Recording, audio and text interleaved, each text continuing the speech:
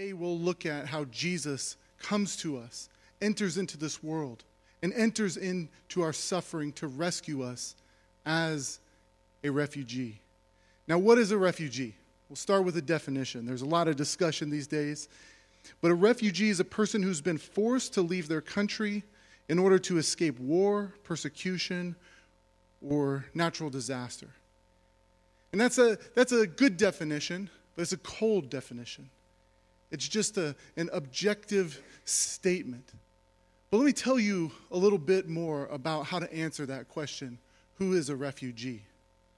A refugee is a Palestinian woman who has learned to make a fantastic baklava that nourishes you at your Christmas party. A refugee is the Iraqi soldier who wanted to stand against Al-Qaeda, so he joined the American military in Iraq and fought for your military and your freedom, and therefore can't go back to his hometown and has to come live in another country. A refugee is a person like my friend Michael Lee, the best man in my wedding, who is so skilled and talented that it seems like he starts a new business every week and he runs for office in Vermont just on his free time. From Cambodia to America, helping our economy flourish. A refugee is a woman from Iran who has to raise her children by herself in a land that she does not call home, as her husband is in prison for preaching the gospel. It's a Somali woman who saw her own children's lives taken in the very living room that she raised them in. It's a man by the name of Albert Einstein, who was kind of good at science. It's a little boy who washes up on the beaches of Turkey from Syria.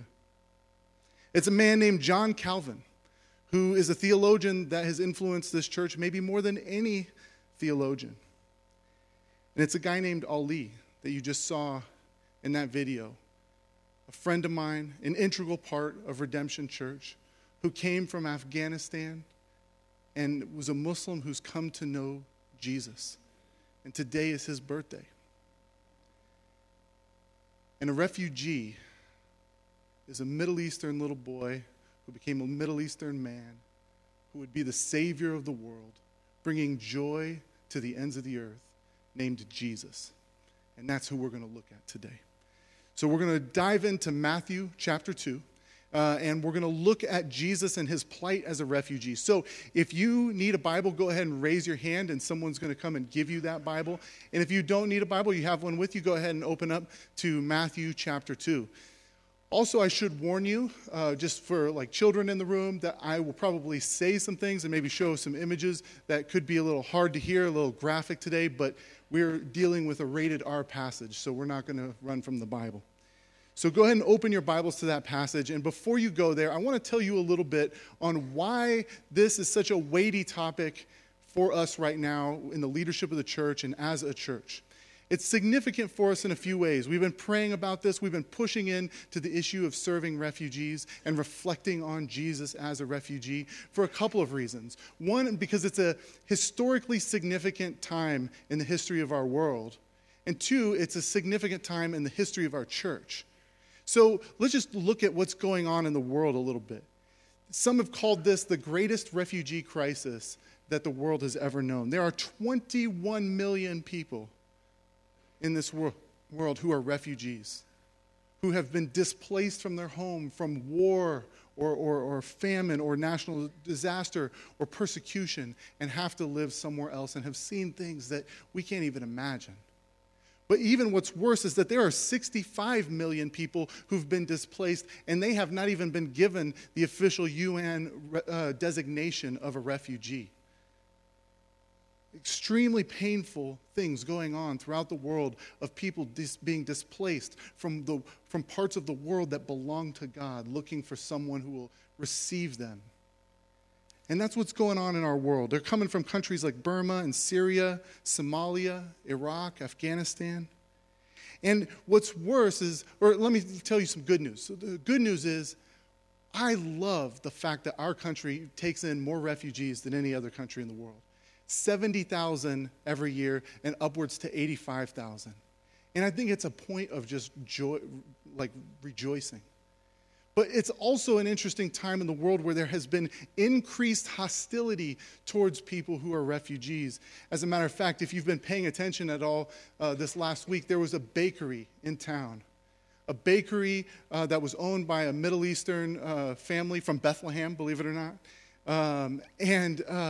They had someone come and smash in their windows at their bakery. And just as they had the windows repaired, someone came through and smashed the windows again. And it was those sorts of things are happening all throughout the country and throughout the city as there's this increased hostility towards people who are coming here as refugees. I have friends who've had guns pointed at them. I've had friends who get called some of the worst things you could imagine. And so there's a need for people who follow Jesus, who know this Jesus as a refugee, to extend welcome and hospitality. And I think that our church is uniquely set up for that. And here's why. This is a significant time and a significant thing for our church. First of all, we are in Arizona, which I love. Arizona is a gift of a place. Arizona takes in, you laugh, but I'm dead serious. Arizona takes in more refugees than all but 3 states in the entire country. We have 60 to 80,000 refugees who live around here, and I love being here.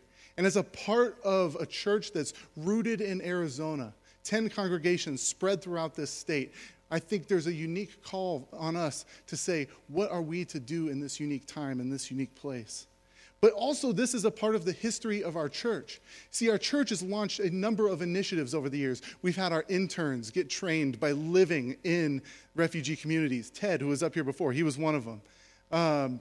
We've had these big initiatives where we've had friendship initiatives and English teaching with hundreds of Somalis and with Uzbeks, and entrepreneurship initiatives with the Uzbek community, and the relationship there actually ended up affecting things globally, and I'll tell you about that in a little bit.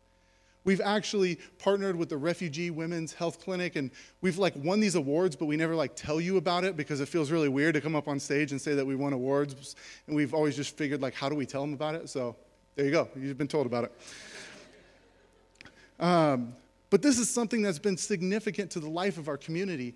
And several of us have been praying for years that they would start doing refugee resettlement in the neighborhoods around the church, in the East Valley. And we've been praying for years. And then last spring, two refugee agencies came to us and said, we're coming to the East Valley, specifically because we want to work with the churches in the East Valley because of what they've done and what they've been like. And one of them even asked if they could run their operations out of this campus. So as soon as they raise the money for their office, which is a part of our Advent offering, they're going to be able to come and start doing refugee resettlement here as an answer to our prayers. And so we're focusing as a church, we're focusing our Advent offering, and there was probably one moment in the life of our church that stood out the most where we really sensed the calling to engage this thing. You'll have to indulge me a little bit. I'm going to tell a little bit of a story before we dive into the text. See, it was about 2 years ago. It was May, toward the end of May, where it gets really hot, right? When you think it is too hot to be not June yet, right? And it was hot, and there were some hot-headed people who decided that they were going to rally a bunch of people together. They were going to get these motorcycle gangs and these motorcycle groups. I have nothing against motorcycles, just part of the story. They were gathering them together, and they were going to go outside of this mosque, where in this neighborhood that has the highest population of refugees in the entire state, the zip code of 85017. And they showed up there at that mosque, and they decided what they were going to do. Here's what their plan was. They were going to surround it. They were telling everyone to bring the gnarliest gun that you have, like AR-15s, bring your bulletproof vest, bring masks. And they're burning Qurans. They were going to yell at the people entering into the mosque. And they were going to do horrible things. They were going to draw really lewd pictures of Muhammad. And they were going to try to agitate a response from them. I mean, can you imagine showing up to church, and there are hundreds of people with guns surrounding the church, ripping up the Bible, burning the Bible, drawing lewd pictures of Jesus? And this was especially traumatic because they were from all these other countries and had gone through so much.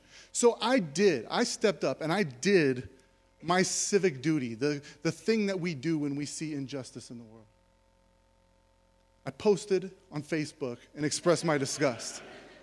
And I pretty much thought that was the extent of the activity that I was going to do, make me feel better about myself. But then some people from this church, you guys in this room, started commenting on the Facebook page, and you started saying, hey, this is in our state, in our city. We got to do something about it. And I really didn't want to do something about it because it's not fun to stand across from guys with guns. So we devised a little plan. See, I'm friends with the president of the mosque, and I had dinner with him the night before, myself and a friend named Adam, who's a leader of another church. And we devised this little plan that we were going to show up on that day, the day that this was all going to go down, and that the Christians were going to come, and we were going to get to the sidewalk first. And our main goals were not to be against anybody or a counter-protest, but were to be the people who were praying in the very place of pain in the city, praying for shalom in the most violent part of town that night. And then our second goal was that we were going to line up in front of the mosque so that if anybody were to pull the trigger and shoot at a Muslim, a bullet would have to go through the body of a Christian in order to get to them. And the reason we did this is to love our neighbor and to dramatize the cross, the very God who stands in the place of us, of the sin and of the wrath that's coming for us, and absorbs death into his own body that we might have life. And we wanted to dramatize that before the Muslim community and before the world, and so we planned it. But I wasn't expecting very many people to come because that's not something people come to a lot. You say, hey, there's going to be people with guns, and they might try to shoot you. Be there by 5:30. Excuses abound, right? Especially when ISIS started tweeting about this thing, saying these really ominous things that ISIS tweets. They're like, don't go there, there will be bloodshed. And, yeah, I just mocked ISIS, yeah. But I don't like ISIS. If you do, I got issues with you. But ISIS was gonna say, don't go there because there's something bad going to go down. So I wasn't expecting very many people. Honestly, maybe 10 or 15. And what happened was, as I got there, I saw one of the most beautiful things that I'd ever seen. You see, I told people to wear blue shirts. Maybe it's a calming color. And I saw coming down the street hundreds of people in blue shirts. From churches around the city, about 15 churches I counted. The highest represented group was Redemption Tempe, you guys in this room, who are there present, who lined up to be a human shield to protect our Muslim neighbors. Now, we don't agree with them theologically, but we want them to know that they are loved by Christ and to dramatize that and to care for them. So we showed up. And it was beautiful. There was images that will never leave my mind of little 105-pound women, Sammy Sellner, you know who you are, standing across from a 300-pound man with an AR-15 screaming vulgarities. Actually, that's the guy. I didn't realize that's the guy. Screaming vulgarities and her calmly praying for him. We decided to de-escalate it through humor and through other acts of kindness. We brought them water on that side. Anyone who was yelling the loudest, we would send someone over to listen to them, to kind of give them an ear to hear. And then I tried to use humor a little bit. I said, hey, would you guys, it would ruin my weekend if you killed me. So just shoot my knees or something. Like, you'll still get props for shooting. But Jenny, my wife, would be really upset because we got plans this weekend. And I told him too, I said, and look, if you guys start shooting, I'm a fat guy. They're all going to run behind me. So just give me a break, all right? So the laughter kind of cut the tension a bit. But as we prayed in the midst of that city, the night ended with not a single shot fired, not a single punch thrown, not a single arrest even. And many of those folks went and apologized to the leaders of the mosque. And what happened following that, that was really beautiful. Is the middle of the refugee neighborhood where that happened. People saw Jesus and they saw the gospel lived out. And we have had literally thousands of opportunities to speak to thousands of people. and answer the question, why did you Christians do what you did that day? And we were able to answer the question by pointing to Jesus, the Jesus who goes on the cross and absorbs sin, Satan, and death into himself on his body, his bleeding body for us. And as I speak to them, I almost always come to the passage that we are looking at today, the passage where we see Jesus enters into this world as a refugee. So go ahead and open up your Bibles and open up to Matthew chapter 2, starting with verse 13. It says, "Now when they had departed," and that's the Magi, the wise men, "behold, an angel of the Lord appeared to Joseph in a dream and said, 'Rise and take the child and his mother and flee to Egypt. And remain there until I tell you, for Herod is about to search for the child and destroy him.' And he rose and he took his child and his mother by night and departed to Egypt. And they remained there until the death of Herod. This was to fulfill what the Lord had spoken by the prophet, 'Out of Egypt I have called my son.' Then Herod, when he saw that he had been tricked by the wise men, he became furious, and he sent and he killed all the male children in Bethlehem and in all the region who were 2 years old and under, according to the time that he had ascertained from the wise men." Now, what we see in this passage is we see the showdown between the present king, Herod, who was the king of Judea at that time, and a challenger, Jesus, a little baby, a refugee.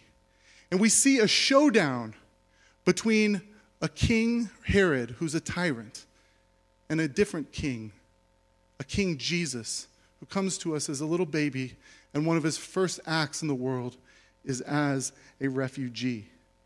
And what we see is that this competition for kingship that Matthew shows us between the humble Jesus and the tyrant Herod is something that leaves us with a question that we must ask, that I'll return to often today. And it's this simple question of, who are you with? You see, with the great rivalries and showdowns of history, you always have to answer that question. Larry Bird and Magic Johnson. Who's Larry Bird? Who's Magic Johnson? Oh, okay. So most of you just watch baseball, apparently. Okay. Larry Bird and Magic Johnson. You have to kind of say, I'm with Larry or I'm with Magic. Or the Ali versus Frazier. Or, Tupac versus Biggie. Mac versus PC. Stalin versus Hitler. And a less dramatic rivalry, barely, ASU and U of A. You kind of have to get off the fence and say, who are you with? And I want to pose that question. Are you with King Herod, the tyrant, or are you with King Jesus, the refugee? And so what I'm going to do today is I'm just going to give you the bio as if it's a boxing match. And you say, in this corner, Herod, and here's what his bio is. In this corner, Jesus, here's what his bio is. I'm going to give you the bio of the both of them and explain the interaction that they're having here in this passage. And then as I give you the bio of Jesus, I want to explain how Jesus is the ultimate expression of all of our caricatures of refugees. He is the ultimate suffering refugee. He's the ultimate beneficial refugee. And he's the ultimate dangerous refugee. And ultimately the question is, who are you with? So let's start with King Herod. Let's look over in the corner with King Herod and what he's like. So there's a little picture of him. He's got a nice gnarly curly beard. You know, he spent some time curling up that beard. But Herod was a very interesting figure. He was the king of Judea, and his reign was from 37 to 4 BCE. And it was interesting because he was an illegitimate king.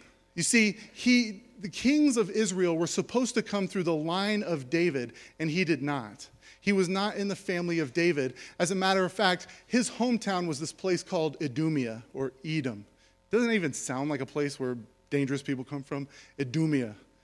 And Edom, Idumea is Edom. Edom was a place that you look throughout Scripture, and these are always people who are very hostile towards Israel and towards God's people. And there was this thing called the Hasmonean kingdom, this Jewish rebellion that kind of spread. And what they basically did is they forced the people of Idumea to convert to Judaism. And the conversion was kind of like a half-hearted conversion for a lot of people. They still lived with a Roman worldview, and they kind of mixed Yahweh in there a little bit, and they used it when need be. And Herod came from there, and his family came from there, and he was placed as the king, not because of his lineage, but as he was elected by the Roman Senate. They placed him there as to be sort of a puppet for Rome, to kind of tip his hat to Judaism, but also to be sort of a puppet for this distant tyrant of the emperor of Rome. And Herod the Great was the first person in the Herodian dynasty. So all the guys that you see oppressing Christians and oppressing Jesus in the Bible, they're all a part of this family as far as the Herods go. Herod was not Herod the Great. That's what he is. I'm pretty sure he named himself that. He seems like the guy who would call himself Herod the Great. But Herod was not the one who was there for the crucifixion of Jesus. That was his son. But his presence and his family is harassing and deeply oppressing the most vulnerable and persecuting Christians throughout the Acts and the Gospels. So when you look at him, you got to know that there were some things about him that people definitely disliked, right? They disliked him. I'll run through the list. Augustus, who was the Roman emperor, said this about him. This is like a great first century diss track. He said, "I would rather be Herod's pig than Herod's son." Those are some harsh words, especially if you know the context. The context being that Jewish people were not allowed to touch pigs or be around pigs, and that they were supposed to be people who cared for their family. And he's saying, this guy lacks such devotion to his God and such devotion to his family that basically it's better off to be Herod's pig than Herod's son. He's a guy who lacked family values. He had 10 wives, and he kept moving from wife to wife to wife. He even killed one of his wives and 2 of his children because he was paranoid and spiteful. He lacked religious devotion. It was pretty clear that he was always tipping his hat to Judaism, and he could kind of talk the talk, but it was clear that he was more of an idol worshiper. He would set up these idols to the Roman cult, to the Roman emperor, but he would also do these religious gestures to gain the affiliation or the approval of religious leaders. They would kind of overlook the hostile things he did because of his religious gestures of building a massive temple in Jerusalem. He was also very authoritarian. He came down hard on people, and he ruled with an iron fist. He was brutally violent. He tortured people. He killed his own children. He would appoint priests, and he had one of his priests drown. He would execute not just his enemies, but the families of his enemies. He was a bad, bad man. And also, he raised taxes on people, so they didn't like him for that. But then there were people who liked him who at least tolerated Herod and his kingship. One is because he strengthened the economy through building projects. He built a hippodrome, a stadium, an aqueducts. He built the temple. He built a number of beautiful things, and he created a demand for jobs and materials through his building projects. And he was also known, as the historian Josephus says, he made himself in charge of appointing priests, and he would appoint priests for political gain. In other words, he would appoint priests that would smooth things over for him and that people would like. And so they might not like him, but they at least like the priest. He was also known as someone who provided security. And the Anchor Bible Dictionary says this: in the years following his ascension, Herod was almost obsessively concerned about the security of his rule. And so he would come down with an iron fist as he built fortresses and built up his troops to make the place secure. So people stood for him a little bit. But the result of his reign, what Herod was all about, was creating stability for the most powerful and suffering for the most vulnerable. And many religious leaders sold out and sat at the table of Herod during this time. You see, in that time, money was flowing in the main streets, but tears were flowing in the back streets as he would come down hard on the most vulnerable, even little children. Clearly not a pro-life man because of what we're about to see in this text of what he does. And so the reality is there are many people with Herod in that day, but not just a historical figure in that day, but in this day, who are willing to say that the suffering of other people is okay with me as long as I'm comfortable, either explicitly or complicitly or implicitly bowing to the knee of Herod. So to stand up to someone like that, you need a real challenger, right? So in steps Jesus. Now we're looking at the corner of Jesus. And let me just catch you up on the story so far. Herod would not have thought twice about this little baby born in a little small town 5 miles south of Jerusalem. He wouldn't have thought about him at all if it weren't for these Arab astronomers who showed up. These guys who all day long are like looking for the stars and like looking for signs in the stars. They're called the Magi or the wise men. But can you imagine like nothing happening ever and you're like, I think that star says that we should do this. And they're just like making stuff up. And then one day like a real star shows up. And it's like, I'm going to show you where the true king is. And they bring him to Judea. And these guys are looking to bow down and to bring their frankincense and myrrh and to worship this true king. And they happen to go upon the house of Herod. And you can imagine how that goes down, knock on Herod's door. Yeah, we're looking for the true king. You mean Herod? No. The one that was just born, that's like the real one. Herod's not going to like that. So Herod plays along and he says, oh yeah, okay, yeah, I want to go worship that baby too. Yeah, just tell me when you find him. Give me his address, and I'll go there and worship him too. And so the Magi, they go and they worship Jesus and they find Jesus, but they're warned in a dream, don't mess around with Herod. He's bad news. He wants to harm this child. And Herod is absolutely furious. He's been tricked by the Magi. And that's where we pick up in verse 13. It says, and now when they had departed, behold, the angel of the Lord came to Joseph, and he said in a dream, rise and take the child and his mother and flee to Egypt and remain there until I tell you. So this is where they're going to Egypt. But then we see that as they're going on their way to Egypt, this is when Jesus becomes a refugee. You see, this tyrant, Herod, he's picking a fight with a baby. And God is rescuing babies in that moment, but there's something really tragic that's happening. Mary, who's nursing this child, has to go on a 429-mile trek through the desert from Bethlehem to Egypt. It's significant that they're headed to Egypt because Egypt is the place where there was the most suffering in Israel's history as they lived under the tyranny of Pharaoh. And on this trek, they would face hunger and thirst and dangerous animals and people who would want to take advantage of them as displaced refugees that they were. And Jesus' first impressionable memories of this time were probably as a refugee in Egypt. Under 2 years old, here's probably what he would have looked like.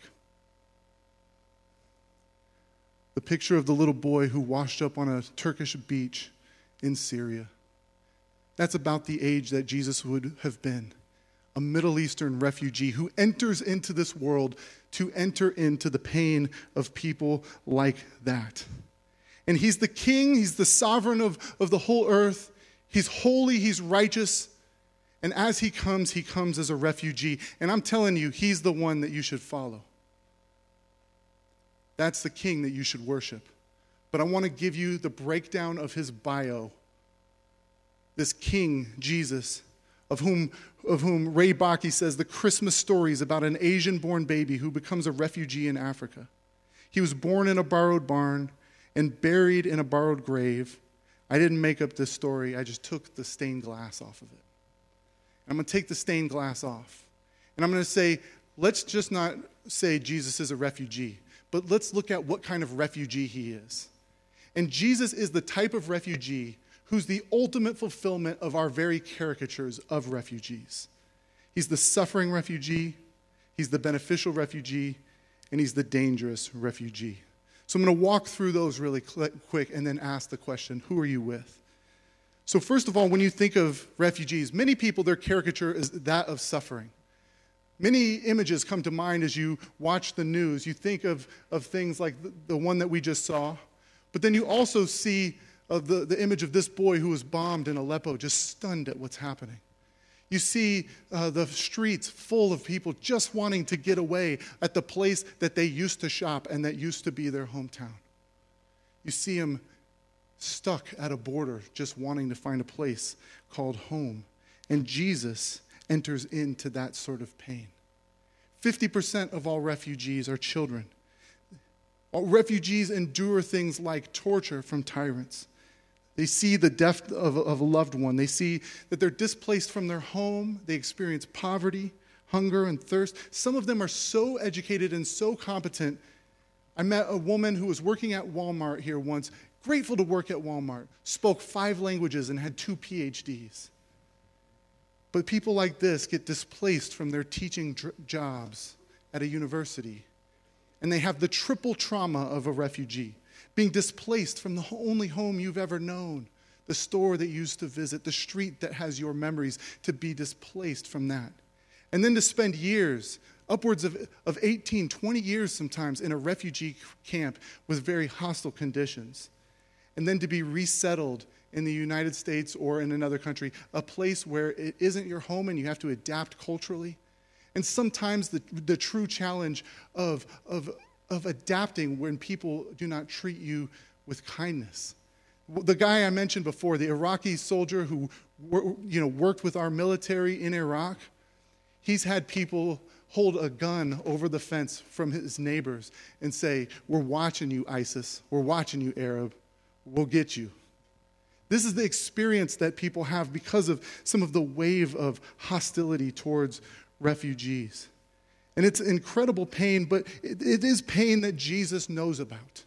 He enters into a very painful world, and one of his first acts in his incarnation is to live as a refugee and to experience the brutality of the world. Verse 16 says, "Then Herod, when he saw that he had been tricked by the wise men, became furious and sent and killed all the male children in Bethlehem and in all the region who were under 2 years old, according to the time that he had ascertained from the wise men."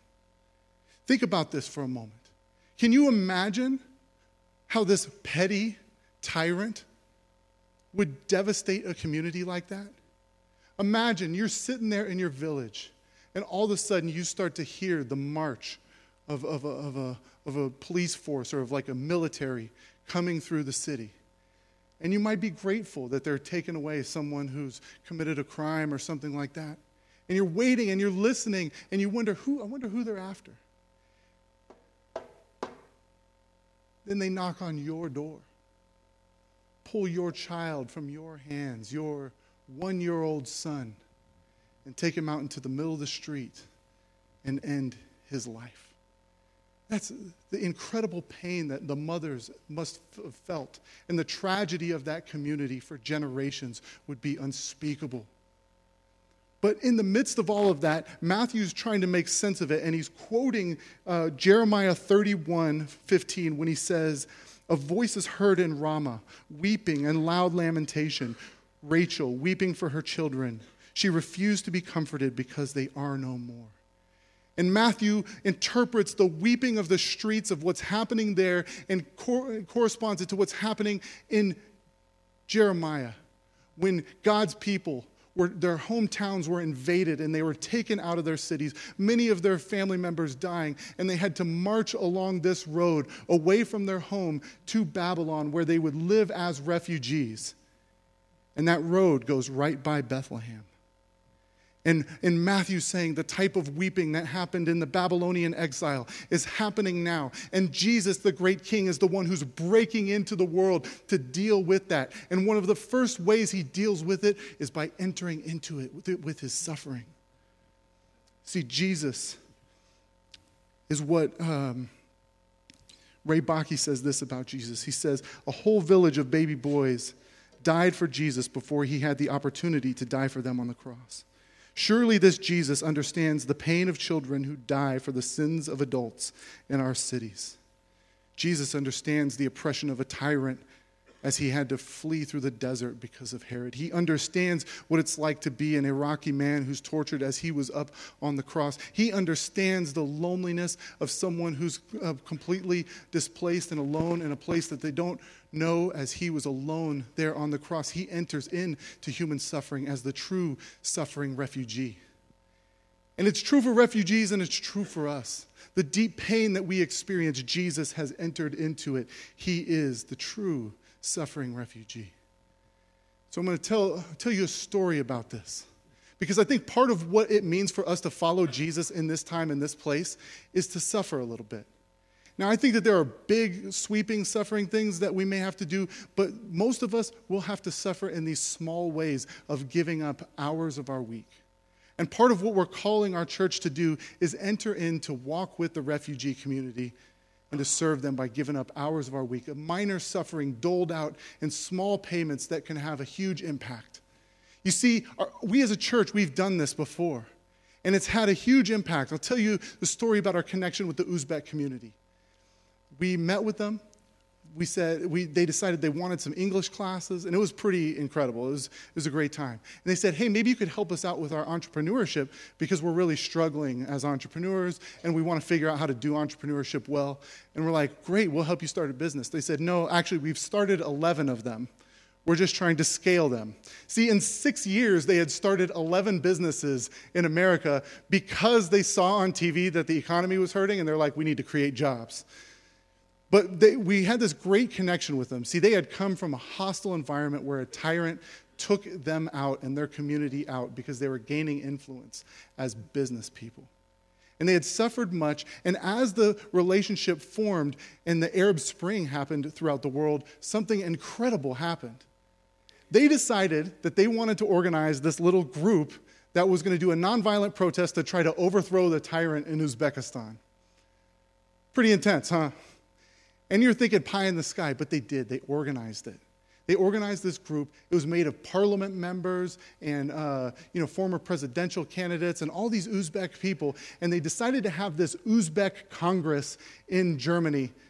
And they decided to send 3 representatives from the Uzbek community here, 2 of their leaders, and they raised money to send me there with them, having no idea what I'm doing.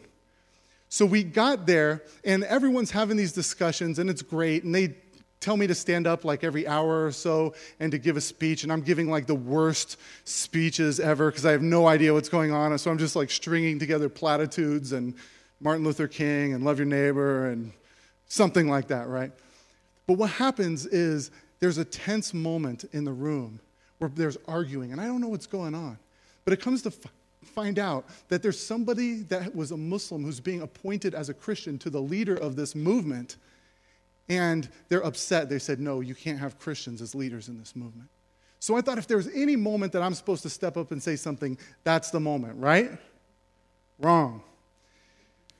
The guys whom I came with, they stood up and they gave an impassioned speech about how there's this church in Arizona, and they pour themselves out for the Uzbeks in Arizona through English, through relationship, through entrepreneurship, and that they have proven that Christians and Muslims can work together. So they appoint this guy as one of the leaders of the movement, this new believer who converted from Islam.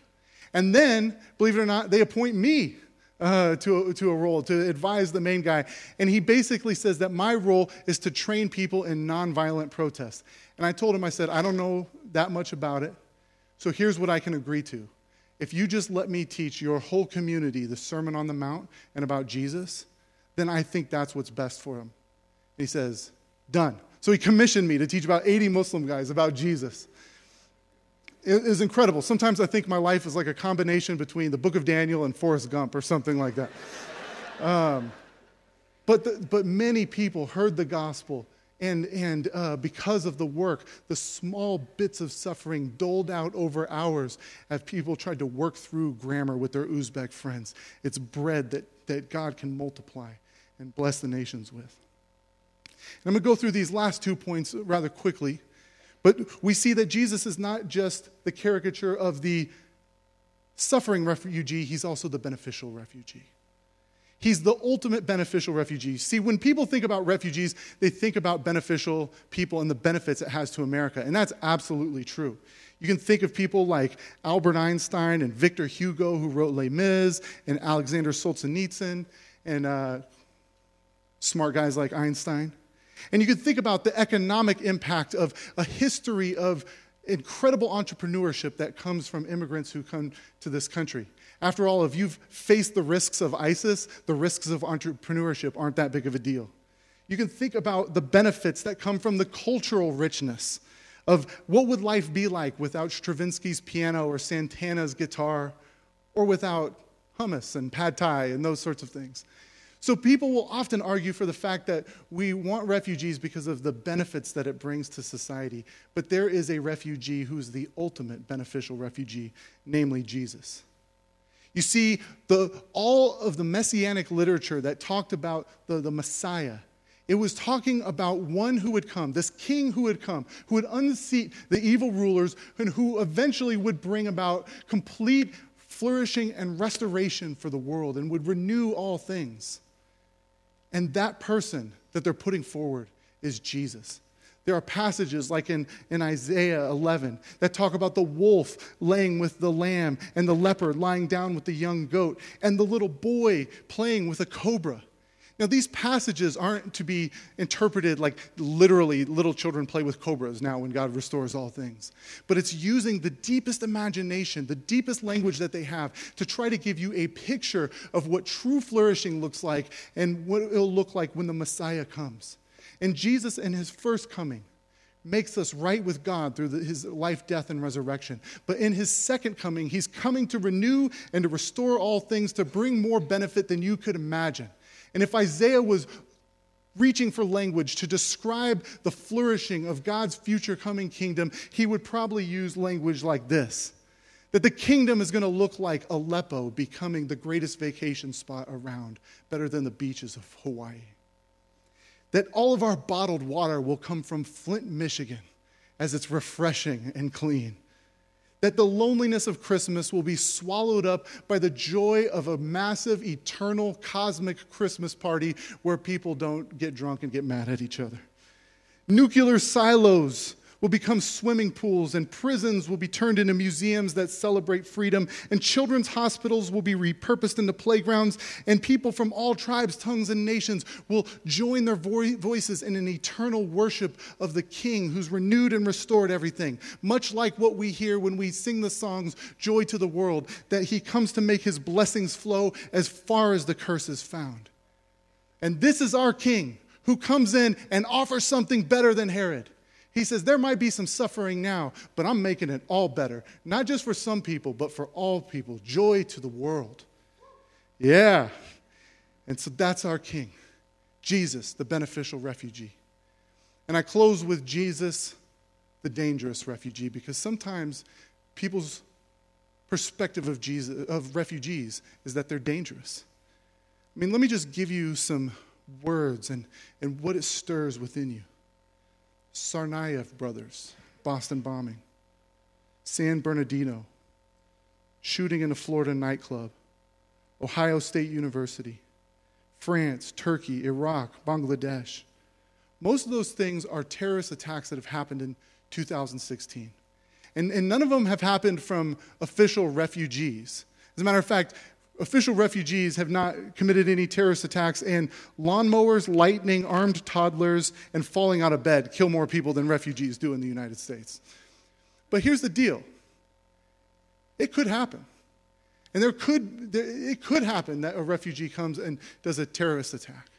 And it could happen that terror happens, especially with the hostile climate towards them. They become susceptible to wicked people kind of giving them propaganda. But let me tell you, there's one thing that can give us comfort in the midst of that. It's that there is a more dangerous refugee. One that everyone will have to stand toe-to-toe to and be held accountable for the evil things that they do. Jesus is that. And the Messianic literature doesn't just say that this is a king who comes and restores and makes all things right. This is a king that goes toe-to-toe with evil. It says that he shall strike the earth in Isaiah, with the rod of his mouth and with the breath of his lips he shall kill the wicked. That's bad breath, right? But that's our Savior coming as restorer, but also as judge. Now, many of us feel uncomfortable with the idea of a God as a judge, but that's probably because things are pretty good for us and we're comfortable. But as I've experienced people who've suffered in the world, they desperately need to know that there's a judge out there. We sat down to do a little English assessment with the Somali community years ago. And we were just asking a few questions to assess their English level and what class they should be in. And the mere simple questions we couldn't even get through without tears. We asked the date of your birth. And everyone said January 1st. The date given to the people who were experiencing such trauma when they were born that they don't even remember the specific day. We asked them about how many children do you have? How many brothers and sisters do you have? These simple questions to just figure out their English level. And the mere question would cause tears in the eyes of these Somali women. They would say, I had 4 children. I had 2 brothers. Because someone had come into their village and burned everything down and taken the lives of many. Now, it is good news that there is a judge, a refugee more dangerous than any that you can imagine, that person will have to be held accountable to one day. It is good news that those who've been abused will have to stand before someone one day, and be held accountable. It is good news that the Herods, the Karimovs, the Assads of the world have to stand before someone who's stronger and will hold them accountable. ISIS doesn't get away with what they do. They have to stand before a judge. The sexual predators and the lobbyists with bad intentions and the unjust lawmakers and all who have done evil to you and evil to our friends who are coming into this community, they will have to stand before a judge one day. And that's huge, but it should make us tremble as well. Because we know that there are many well-meaning religious people who sat at Herod's table and read him Bible verses to comfort him, but who will also have to stand before that judge. And you and I are in line too. And it should make us tremble, but it should also give us hope. Because if there is one who's stronger that people will be held accountable to one day, you don't have to fear. You do not have to be afraid of a thing in this world. For all of us who since Genesis 3 and the fall have been displaced from the garden we were intended for, all of us becoming refugees. And Jesus, the great refugee, is the suffering refugee who suffered on your behalf, died on the cross for your sins, to reconcile you to God and to bring you to your true home in Him. He's the great beneficial refugee who will take everything from your knee pain that you're feeling right now to the systemic issues in Syria and renew them and restore them and make life right again when He returns again. And for us, Jesus is the dangerous refugee who will hold accountable everyone who has ever done wrong to us and hurt us, and also who stands in front of the wrath of God and absorbs it for us, for those who sit at His table. So I ask this question to you. You're going to sit at Jesus' table, the king, the refugee king, or Herod, the tyrant king? Will you choose a life of self-preservation or self-giving love? The king of comfort or the one who says joy to the world? The king of temporary security or the king of eternal security? And if you're with Jesus and that's your table, then let's respond. Let's respond right now. And here's how we respond. First of all, if you want to get involved in serving refugees, we're going to have a vision night on January 18th. Let us know through an info card. Just write down and write the big number 18 and put your email there, and we'll let you know where it's at. Also, the Advent offering for the World Relief Office, that we can participate in this Advent offering. Right here, I've showed you this before, the first envelope. 7-year-old girls started a lemonade stand, says, "This is for the people, P-E-P-L, in Syria that have no home." This is the first contribution. We can get in with the rest of us and make World Relief's office open. And then finally, we celebrate today by taking communion together. And the communion that we have today is different than other days. The bread that was baked for our communion today was baked by the bakery that has been vandalized recently. And that family is from Bethlehem. They're Palestinian refugees from Bethlehem. And what better way to celebrate Jesus by eating bread that was made with their hands to celebrate the hands that were pierced for us? To break this bread in remembrance of the broken body of the Palestinian refugee from Bethlehem who came to us. Let's pray. Father, we thank you for your incredible love for us, that you have entered into the brokenness of history and you have sent the one and true King, the Messiah, Jesus, who comes to us as one who suffers on our behalf, who brings about flourishing, and will make your blessings flow as far as the curse is found, and the one who holds accountable all those who contributed to evil. We thank you, Jesus, that you entered into this world and got your hands dirty and lived as the true King of the world, and we just want to worship you this evening. In Jesus' name, amen.